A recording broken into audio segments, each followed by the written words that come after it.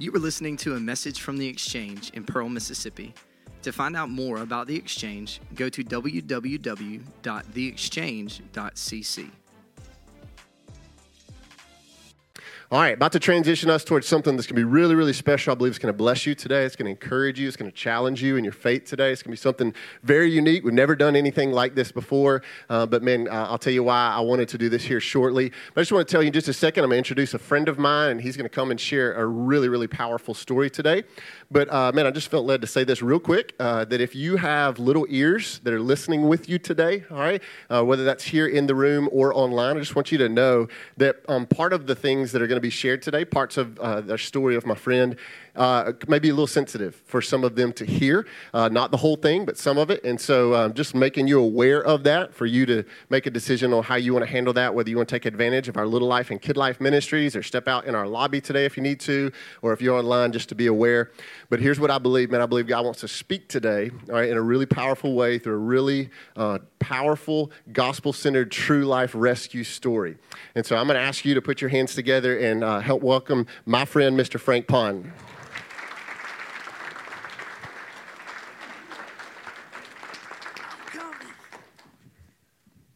You know, I met, good morning. How about that? Good morning. Good morning, we can everybody. Start there. Yeah. Thank you for having me here today. It was a blessing and a pleasure to be here with you. I'm going to let Frank tell a little bit about himself here in just a minute. But, man, I met Frank a number of months ago now through his restaurant here in our city. But a number of weeks ago, I got to hear Frank's story. And, man, when I heard Frank's story, I immediately said, we got to share that with the family. And so, man, today you're going to get a chance to hear a really powerful story about God's love and God's redemption in Frank's life. But before we dive into your story, Frank, why don't you tell us just a little bit about your family that supports you and is gathered with you here in the States? Awesome. Well, my name is Frank Pond. I'm married. This June 28th will be my 30-year anniversary. Thank you. All made possible. God gave her a lot of patience to keep up with me. I have three beautiful kids, amazing. Twin boy, Christian and Jonathan. Jonathan is attend Ole Miss. He finished his 4 years, and he still want to continue. And Christian is at MC. He graduated already from, and he is teaching at the Madison City School. And I got my life, beautiful daughter, 17. She's at Madison Central. And she's the first girl in the Pond family. And I have a donut shop and breakfast place here in Pearl and Kroger parking lot. Guys, please come by the day that you're hungry. You don't have to bring money. I want to make sure you won't get out there starving like me back in the day. At the same time, if you need to feed your soul for the day, to start your day, we have a prayer room in the back. I carved that, it's just all he asked, 10% of us back. So I hope that room is big enough, 10% for to worship. So we have a prayer room there. You need us to pray for, and we have a lot of guests that come in. Put a prayer request on there. Guys, it's amazing how God answered their prayer. There's people come in and tell us, I need to take my prayers down because God have answered. That's amazing. So that's. I'm a part of a men's life group, and we gather at Frank's restaurant every Tuesday morning, and so, man, got a chance to interact with him and hear a little bit about his story through that interaction, and I can vouch. I know today's not a commercial for your business, but I can vouch, man, God's doing a good work through them here as a part of our city, and that's another part of the reason I wanted to bring you in. Man, we're a church that wants to be for our city and definitely for the gospel and the light of Jesus spreading in our city, and so, Frank, why don't you tell us a little bit about, your growing up years and the environment of what you experienced as a young boy? Well, I'm Cambodian. I come from Cambodia. To give you a little bit where it is in Southeast Asia, our country is a little bit smaller than Oklahoma State. And it's set between Thai and Vietnam, right in the middle there. Well, before 1975, the life, the people live there is no more like us here. You know, we wake up, go to work, get kid ready to go to school, go on, do our work to support our family, gather whenever we want. It's just normal like us here. But suddenly in 75, the same year, the Khmer Rouge, which is the communist Cambodian, they took over our country. It take them less than 24 hours to take control the entire Cambodia. So what they do first, they come to the city first, just like us here, Pearl, we call it city. They come in, just walk in this room right here, just get out, get out, get out, get out. And then shot at, if we stumble, if we don't get fast enough, they just shoot at us. Just see how many people in here right now. Probably 10 of us make out the door alive right now. So it's a form of intimidation. And then when they go to house, it's just shooting. They're just shooting. Get out, get out. They want us to get out to the rice field, the open field where they can control and see all of us. And within 24 hours, they got fully control of the city. Now people out in the field, rice field. So that moment, they just separate us. They start separating us. Boy go by boy, girl go by girl, man by man, woman by woman. And then if you are 5 years old and older, doesn't matter boy or girl, they take you away from your parents if your parents still alive. At this moment, there's husband already dead because they kill men first. When they come in, they start killing men, especially the people who live in the city. I would say probably 75% plus got killed that moment because they consider you rich, you educated, you work for the government, you're part of the old regime. They want to wipe out those people first, especially you men. Simple as somebody wear eyeglass, they say you are smart, intelligent, they kill you first for no reason. They didn't know that you can't see. All they think is you are smart. So when they separate us, they take us away. Like the men go, just say we in Pearl, the men go in Meridian, Mississippi. Women go to Brookhaven. The boy will go to South Haven, and the girl will be somewhere in Mississippi. And we don't know where each of us be at. But as a father, I'm turning six, turning 7 at that moment. As a young boy, before they separate me from my mom, my mom said that it doesn't matter where you at, I will be right here waiting for you. That was the last word I hear from my mom, and that was the last word she told me. So from 75 to 79, we all work in the rice field from sunrise to sunset, 7 days a week. At the end of the day, they give us a right bowl of soups, which is have about 10 grains of rice. They gave us a set of uniform, which is black pant, black button shirt. Everybody wear the same uniform. Everybody have the same haircut. You know, woman like right here above your neck, just straight up. Man, it's just one haircut. We all look the same. And at this moment, they just work us every day for nothing. Everything that we grow, everything that we reap, it belongs to them. And you know, here we can call in sick. We can use vacation. Whatever you have, the day you're tired. But over there, you might even call in death because they don't allow you. If you bless, you have physical strength to get up and go to work, you still have another day to live. If you can't crawl, whatever, they will kill you. Intimidation.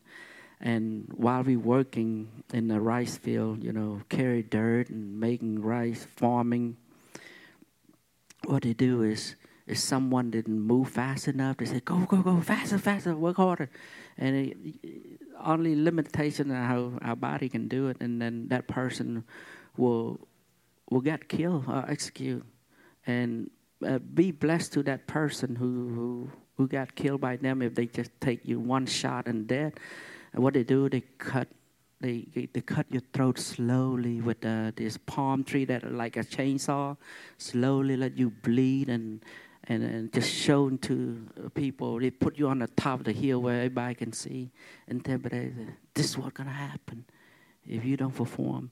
And after that, you cut your head off and stick on the stick and just put on the pole right there so you can see it throughout the day. And for the parent that still have young kid with them, the mom, they toss that kid in the air and let it drop. And, AK-47 used to have the knife at the end of it. Just poke it through and just shot in the air. And from 75 to 79, they killed more than 2 million people. We all got executed, died of starvation, sickness, total over 2 million. So when they come in the city, they push people out. My family tried to escape to Vietnam because that's the closest border. By the time we get closer to the border, they took control of the country, so we can't escape. So we traveled several days to the village that we in, and I got a lot of younger siblings than me, crying, hungry for food, starving, don't have any food to eat for several days. So my dad, at night, he sneak out into the rice field, try to find whatever he can find, crab, fish, whatever in the rice field. And they found out that he did that. They came the next day. They say, get out of the house. And we were scared. We didn't know, because 4 or 5 of them come. And my dad come out. They just tie him up. And then right there in front of us, they beat him up so bad, tortured him, and they execute him right in front of us. They say, that's what happened when you try to steal from us. That us, the government. So everything belonged to them. So my dad got executed because he tried to go find food to feed the kids and his family. So in that 79 to 75, everybody go through the same thing my family go through. My dad have 7 brothers. They all got executed. My mom, I don't know how many she have, but from my dad and my mom's side, only my mom, me, and my brother still alive of all the family member that we have. Same thing, my wife family, she got wiped out too. She only her and her mom alive during that span of the communist era. Wow. There was a powerful moment there that happened back in that field where you were separated from your mom. Why don't you tell us a little bit about that moment? She, at that moment, I went to, they took me away from her. Of course, I don't know how my mom feel, but I couldn't imagine being a dad right now. Your kid taking away from you, and I got 9 siblings. All of them died because starvation and sickness. So they take me to this compound, like the room like this. They just tear out the wall. Only the roof left. So we work every day from sunrise to sunset, come back, and whatever space you can find, that's where you're going to sleep at.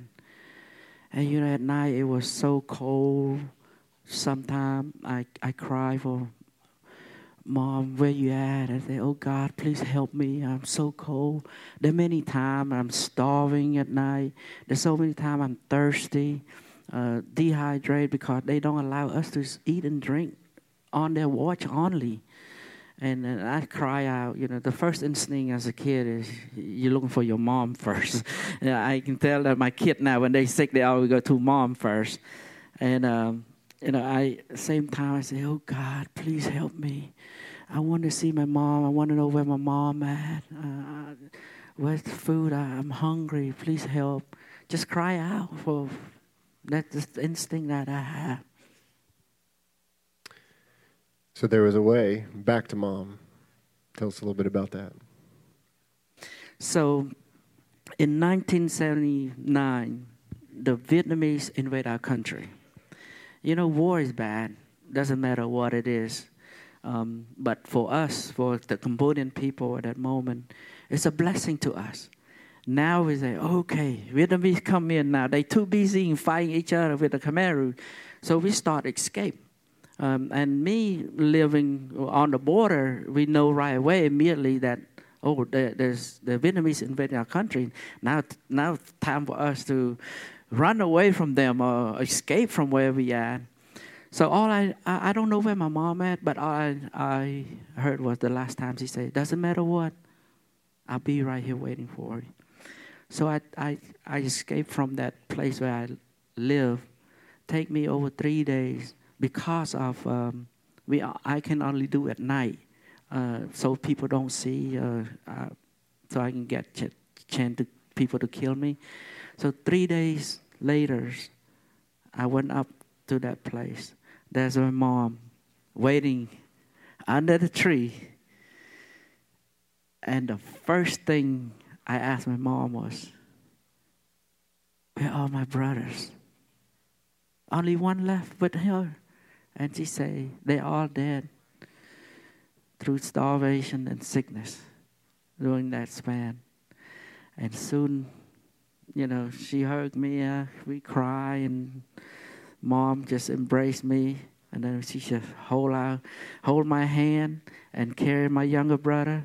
We start escaping from Cambodia. And because we way out in the Vietnamese-Cambodian border, we have to walk across Cambodia to Thailand. It takes us over 10 months to do that. And during escape, we shot at, bomb drop, fragment. I can feel bullet like past my hair, beside my body, and next thing you know, oh God, please help me, protect me, please. And my mom, she kind of shield me on the side of her, and my brother in front of her chest, just find a tree trunk just to dodge the bullet and the bomb. And when we went deep into the jungle, and in that region only 2 seasons, dry and wet. By the time we reach to the jungle forest, deep forest, it's raining all the time, day and night. At this moment, we just don't know where we're going, because no daylight, and the only thing we can do is we can escape during at night. At the same time, we were scared of being shot at, but that region of the world, the most infested landmine in the world at the moment. But we gotta take that step. That every step that we take is another chance to live. But if we choose to stay, there's no chance to survive, and we would get killed by the Khmer or the Vietnamese or starve to death there.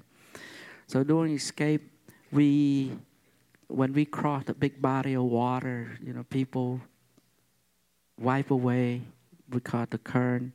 Just say 20 of us try to cross right now. Probably 2 or 3 of us make it to the other side. Because at the moment we are so weak, our body, our kneecap is bigger than our head because we don't have food to eat. Like nutrition, we're so skinny, all you see ripping bone. At this moment too, we don't have our clothes deteriorate already. There's no more clothes, so we use leaf just to cover ourselves up. You ever watch the Stripe in the movie Discovery Channel? That's how we are, and then walking barefoot in a deep jungle for 9+ months. And during those escapes, I can see so much our human heart, the will to survive, the love for each other. I can see it all. The mom that still have young kids, they ask, you gotta leave your kid behind or you stay with your kid. We cannot let you have the kid with you because young kid making noise, cry at night. So people hear, the Camaro hears, the Carolina here shoot at us. So that's the decision mom have to do, to leave your kid behind or to stay with your kid behind. And I see both worlds. Some family leave their kid behind, leave their sickness behind, so they can move on and go. And the one who stays just say, leave me here, you go. Take them so they have another chance to live. And so many of us have to sacrifice for one another. And I can see both love and sacrifice during my escape. And when we several times that we step on landmine, because we got to walk a straight line. You can't go offline. So the first 10, 15 men that lead us, they're the one who take chance to live and die before us. So one time we step on, one of the first guys step on a landmine. So the first 10 people down the line immediately got killed because by the landmine. And my so-called stepdad now, he also got hit just a little bit on his front toes. But for 9 months in the jungle, the meat started to deteriorate and we started cutting bone out raw. By the time we get to Thailand, he got this much left on his foot. So just say about 1,000 of us escaped that route with me. About 150 of us make it to the Thailand border. So there was hope in Thailand. All right. Tell us about what did the environment look like? What was your family blessed with, but at the same time still very much in need once you guys made it to Thailand?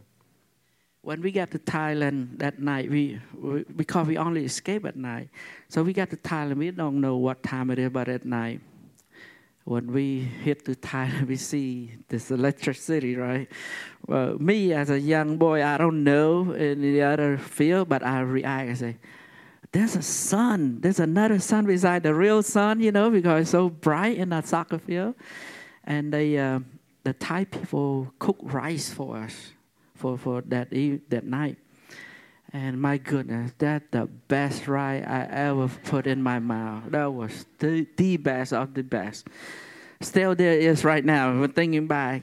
And then, but at the same time, there's more people die right there at the soccer field because we eat so much of rice and then you pass out. So by the morning of, they transport us to a camp, Khao camp. It's just like an open field. They take us there, and they gave us, a little sheet of the blue plastic thing when we have roof leak, they put on there. They gave us that to take it with us. Guys, first time that night when we get to that camp, that I sleep without a raindrop on me. From 75 to 79. That was amazing how that little sheet of blue plastic thing mean to me. And, we used to sleep. The sky was our roof. The wind was our wall. It's just with that blue tent was amazing. And then when we get to that camp, it's still chaos, no organization yet, but there's a group of Thai government kind of coordinate how we supposed to live there. While we find a tent there, put a tent to live. There's no food yet. So I went to where the Thai people stay at, where they take that dumpster. We don't have trash pickup like over here. You just dump it out in the field. So I went to that field. I just dig through it. I just kick it with a stick water. Then I found a chicken head. One chicken head. I was so happy. I take it out. I clean it. Yes, I run home so fast. I never run that fast. Even when I escape, I don't remember I run that fast. I run home and tell Mom, look, I got chicken head. Mom start boiling that water, cut that chicken head in 4 pieces, Because now at this moment, my mom, my stepdad, they get married already. So she cut that thing in 4 pieces. That was the best chicken head you ever had. That was amazing how it tastes. And then we stay in camp from 79 to 85. Now my family grew to 5 people. Family of 5, they give us 1 kilogram of rice, which is about 2.5 pounds, 1 kilogram of protein, and 40 liters of water for 1 whole week. That's how we live for those years. And that water, you have to go. Just say, this is where I live in camp. The water is past my donut shop. We have to go carry it. By the time we get it to the house, some spills. Oh my goodness! About they got us a square container, 40, 20 on each side. I carried. By the time we reach home, this much of water gone, and I don't remember when the last time I take bath. Except rainwater. When it rain comes, we just take our clothes off and run, take a shower out there. We call rain shower over here, right? I got the real one when Cambodia. So we live there. No school, no religion, no currency whatsoever. Nothing. It's just like the dark year. God had a plan to get you to freedom, where you would be provided for in a greater way. So why don't you tell us about what that rescue and the next step begin to be to get you to where you are today? So in that camp, a lot of refugees have opportunity to come to other countries like Canada, USA, Australia. If they have family, friend who know them, they sponsor them. For me, I don't know anybody. I don't have friend, have family or whatsoever in outside Thailand. So we live there day to day, hopeless every morning, every day, wake up, say, what's next? We don't know what's next because we don't. It's a hope that one day we get a chance to come to America or something.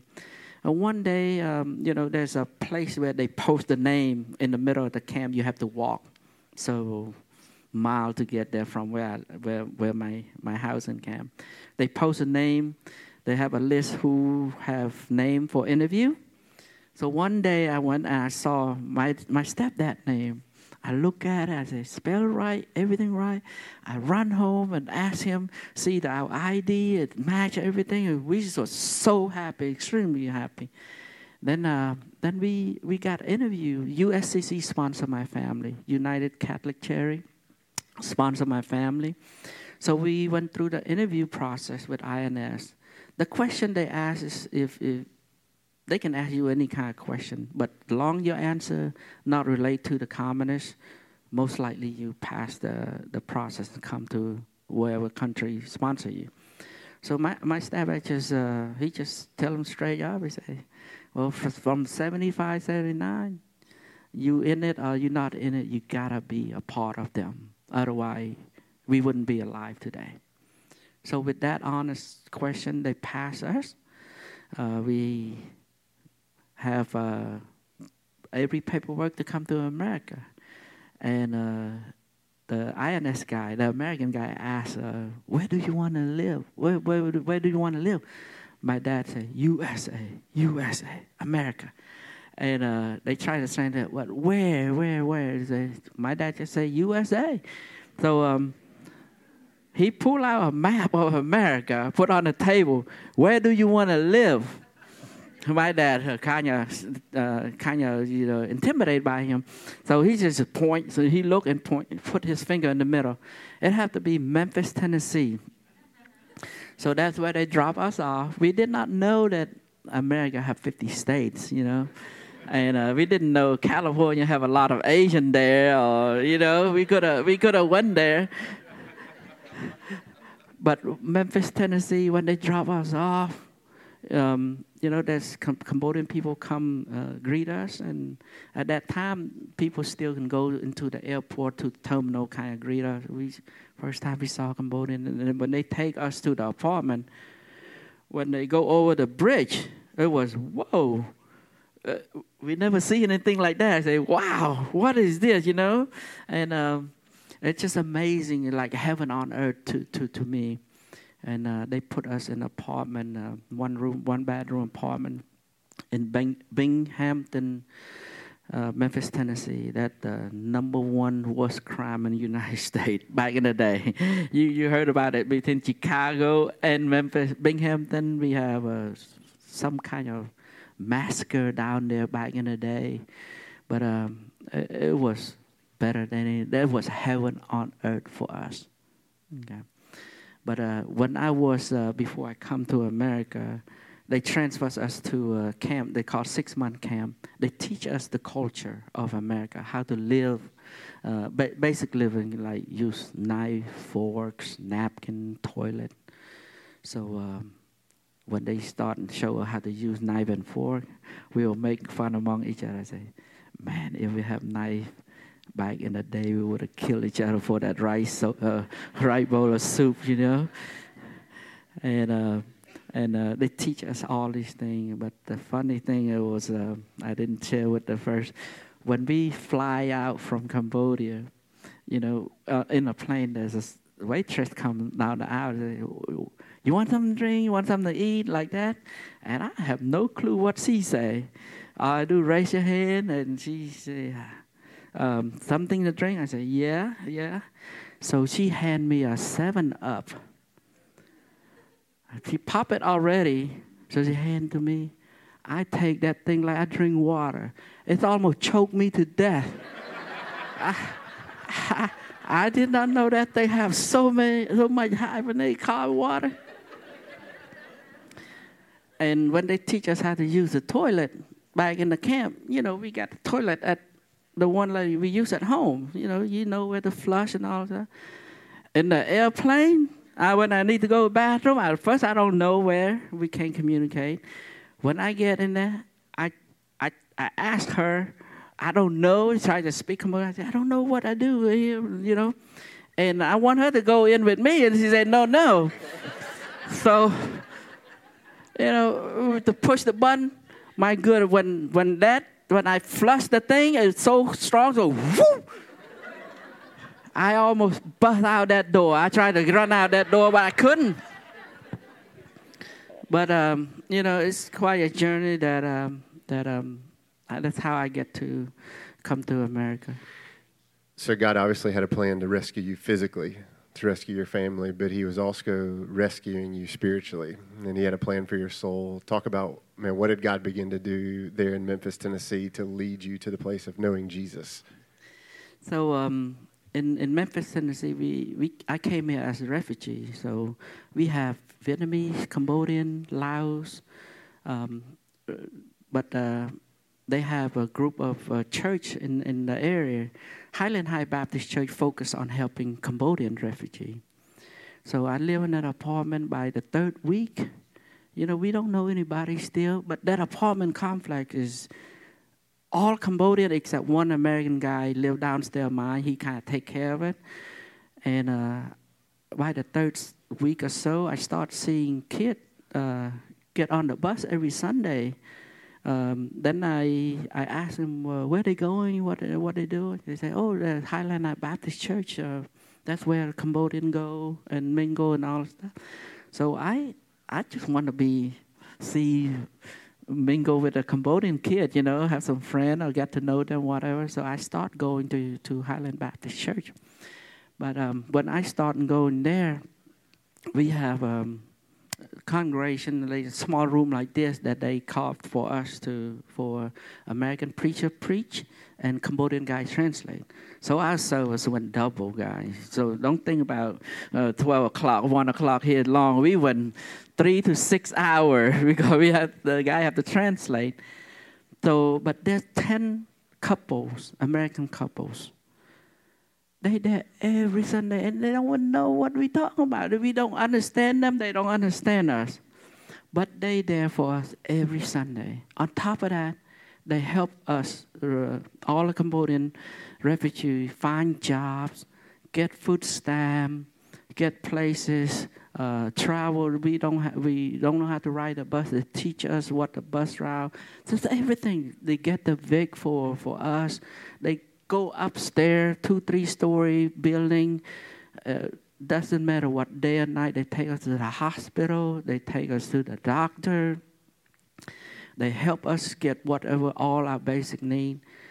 And these guys are in their late 60s, early 70s already. And the Stephen DeMeyer, that's the one I get real close to them. And I follow the Stephen. Him and his wife got this mini van, Ford minivan that always can carry more. So I go help them take the food to the Cambodian people. So I start doing that, and then we kind of communicate with each other best we can to understand each other.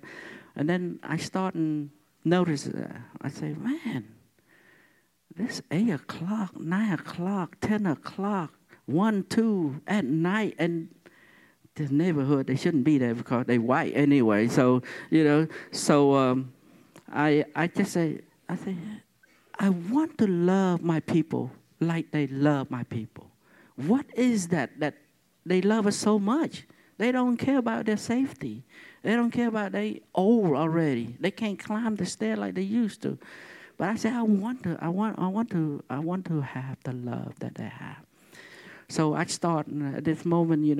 I come to the state, turning 17. I never been in school in my life because in back home there's no country, no school, no religion, no whatsoever. Everything like year 0 for them. So I never been in school in my life. So I was placed in 9th grade in high school, ESL class. They put ABC on the board for 45-minute class. Guess how many letters I got on my sheet? D. And I said, man, I wish I can take that white sheet of paper and go on the board and trace it. That way it helped me get to Z.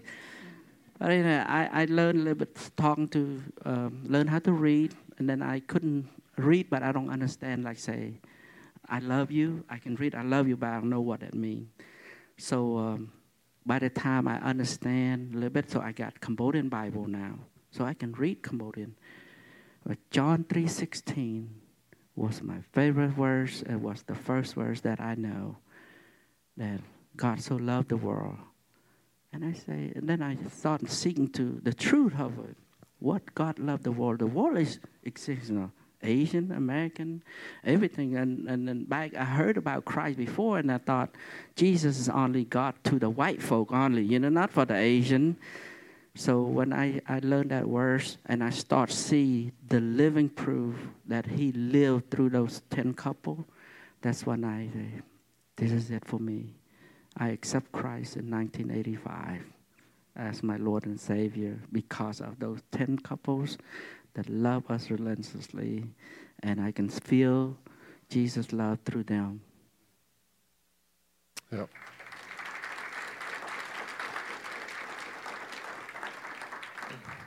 The unconditional pursuing love of God. That God rescued you and he used his people to demonstrate that tangible love. And Frank could kind of speak on behalf of our family just to say, like, it's impossible for us to wrap our minds around the journey that you were on. As you sit here today, looking back on that 15 to 17-year journey and a segment of your life, and what do you take from that as you think about the character of God, his love, his grace, even when you didn't even know that he existed? What did God teach you? How has that shaped your faith today? Well, looking back, he loved me when I was a sinner. He knew me when I don't even know him, when I never heard of him before. So when I cry out for help at night, when I'm so cold, I ask for Mom, oh God, help me. He heard me. When I starve to death, when I thirst to death, he heard me. So looking back, now not only he heard me, he blessed me. Now I don't have the blue shed anymore. He gave me a mansion. Instead of a house, he gave me a mansion. He gave me a family that I lost. Now my family grew from 3 to 5, from 5 to 3 kids, and multiple grandkids for my mom. And he gave me food. He put me exactly what I want. That in that camp when that first bite of that chicken head was so awesome. And I forgot to tell you that when that 6-month camp, they played this Chinese movie. The guy kill a bird and he take a piece of thigh meat and put in his mouth like this. At 17-year-old boy, my water start dripping. And then I say, oh God, I don't know him yet. I just say, oh God, if I just have a pure meat in my mouth, no rice, no veg, if I have to die tomorrow, I'd be happy. He hurt me then. He not only blessed me from not hungry. He put me the place where I work with food every day.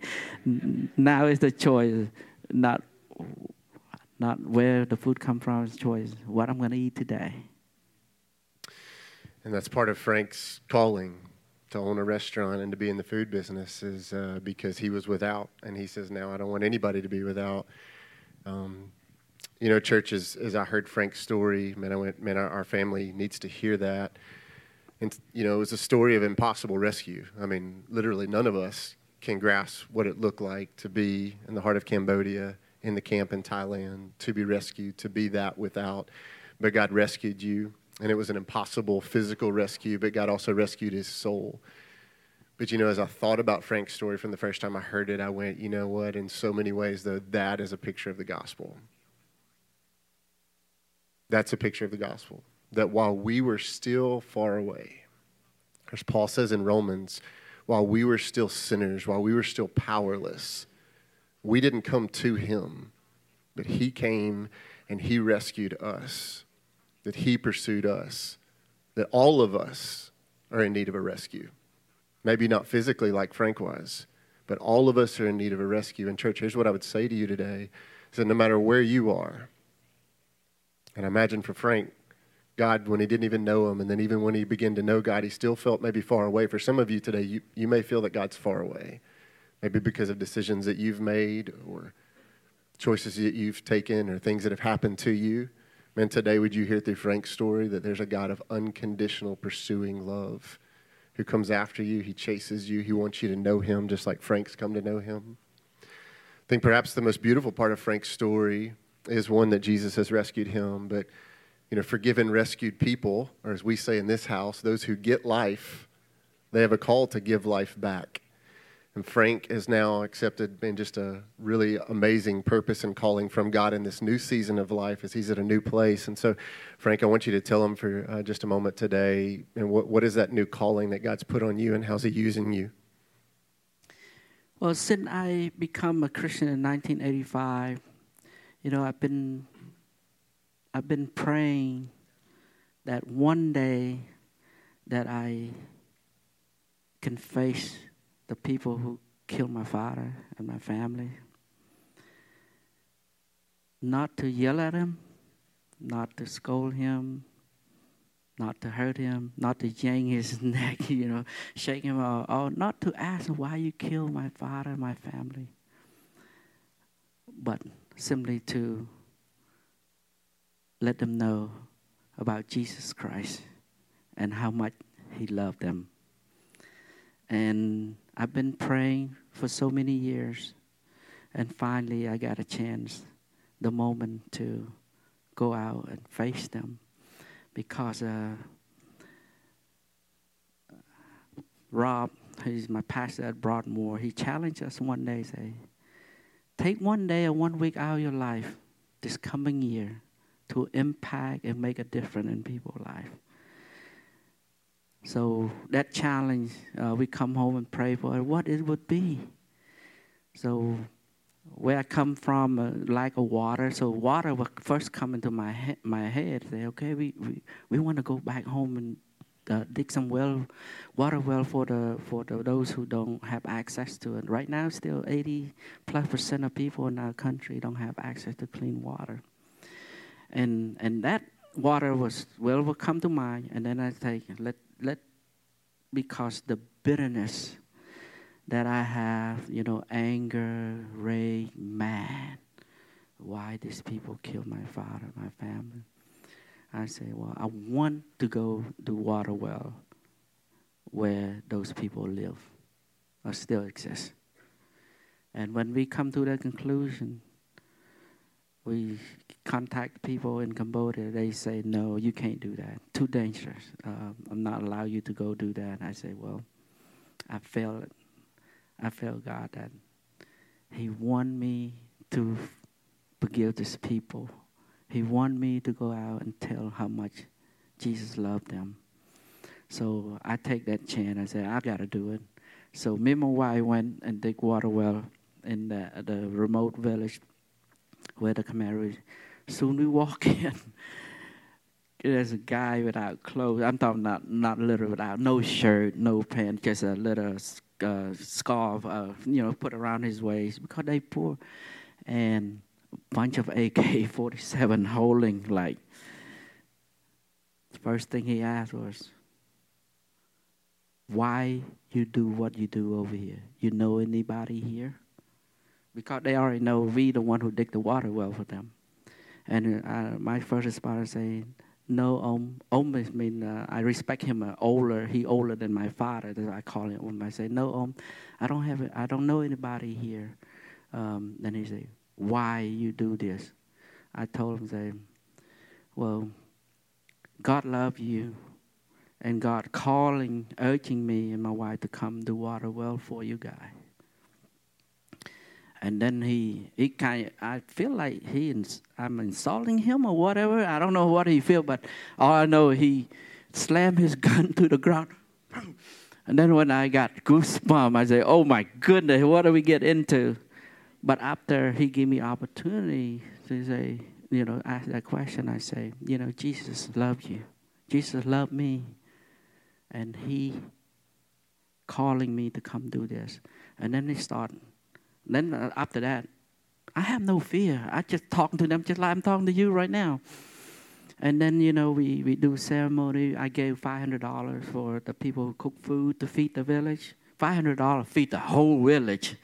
So, then we got a picture kind of in the region, start talking about gospel living. Next thing you know, we asked to raise their hand who accept Jesus, who feel His love here. There have more than 40 of them raised their hand to accept Jesus Christ. This is the Khmer Rouge to kill more than 2 million people. I go do that because I've been praying that my heart always aching, broken for those who don't know Christ. And not because I don't believe in justice being served, just because they need to know Jesus Christ. That's why we want to do that. And the funny thing is we baptize them in a bucket of water. With the water well coming out, we just soak the head in there. The baptize them in that bucket. Like a duck stick the head in the bucket. And how amazing that a man who's been rescued would follow God's calling to go and give physical water. And through that, God would begin to pour out living water into the lives of people who'd never known Him. Frank, you've blessed us today. And, we're a family who says we get life in Jesus. And we've all been far away. We've all needed to be rescued. But then we're called to give life back. And so Frank's partnered with an organization. And so today, because of what I believe that God's calling us to be as a spiritual family here in this city, I believe God calling us to give life. And so today, just on behalf of the exchange, Frank, I've shared this with him, we're giving 5 water wells to the heart of Cambodia. Yep.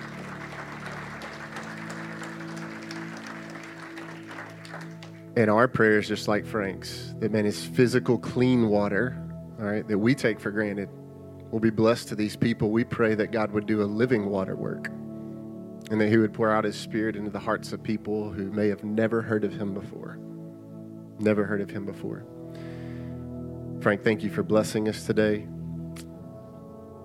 You know, church, I believe there's maybe one of two places where you kind of land at the end of today. And we prayed for you, as Frank was going to share his story today. I think for some of you, maybe you realize that you were far from God, and maybe today you realize your story needs to be rescued. Same God who rescued Frank is the same God who loves you, the same God who would rescue you. Man, we would love to help you, to pray with you, to encourage you in your faith journey. So at the end of our gathering today, maybe you can grab somebody from a ministry team, or you can use a connection card that's underneath your seat, or if you're online today, you can see how you can respond there just by simply texting your name. Some of you, your story needs to be rescued, just like God loved Frank and physically rescued him. You need to be spiritually rescued. But I think there's also a call that for those of us who are in Christ, man, there's a call to give life and to share it. So you've heard about what we're doing today as a spiritual family. Maybe God leads you today to do something individually or as a couple, as a household. So Frank's partnered with an organization called AquaShare, where they take clean water to the heart of Cambodia. So you're seeing information there on the screen about how you as your personal family could just check that out. See if there's something that God would lead you to do to be a part of blessing the people of Cambodia with clean water that may lead to living water. Church family, could you help me tell Frank thank you today for his time and what God's doing through his story? Thank you. I have one more thing to say.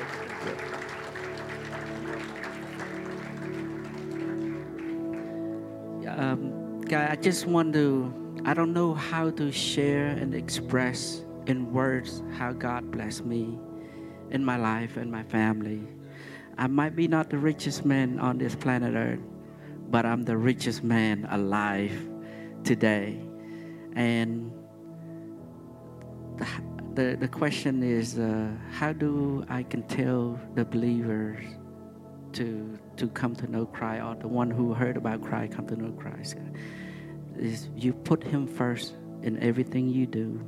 Seek him first in all your circumstances. He's going to be in it with you and with it all with you. And, you know, we don't have to have $1 million. As long as we have each other, you have enough wealth, enough health, enough happiness, enough joy. But when you have Jesus Christ, you will live forever in heaven together. Church, I hope today that you've been blessed, that you've been challenged, you've had your mind increased, your faith strengthened today through the way that God's used Frank. You know, today I want you to stand with me as we get ready to walk out, and man, we're going to declare what we believe, who we are as a house. As Frank and I sit here, would you declare together just our declaration as we exit today? You'll see it on the screen and you can follow along with me. Here's what it says. Let's declare it together, church. We believe that the great exchange took place when Jesus, who had no sin, became sin for us so that we could know God. We exist to see people exchange their old life for new life in Christ and live out their purpose. Christ's love compels us to exchange ideas for truth. God's word is our standard. Selfishness for serving. We will serve others. Pleasing for reaching. We will share our faith. Keeping for dispersing. We will make disciples. Forgetting for celebrating. We will praise God. We are the church. Church, you are dismissed.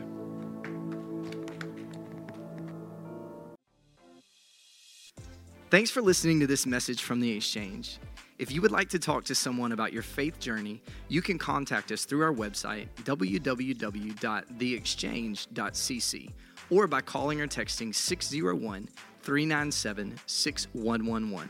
Now let's go be the church.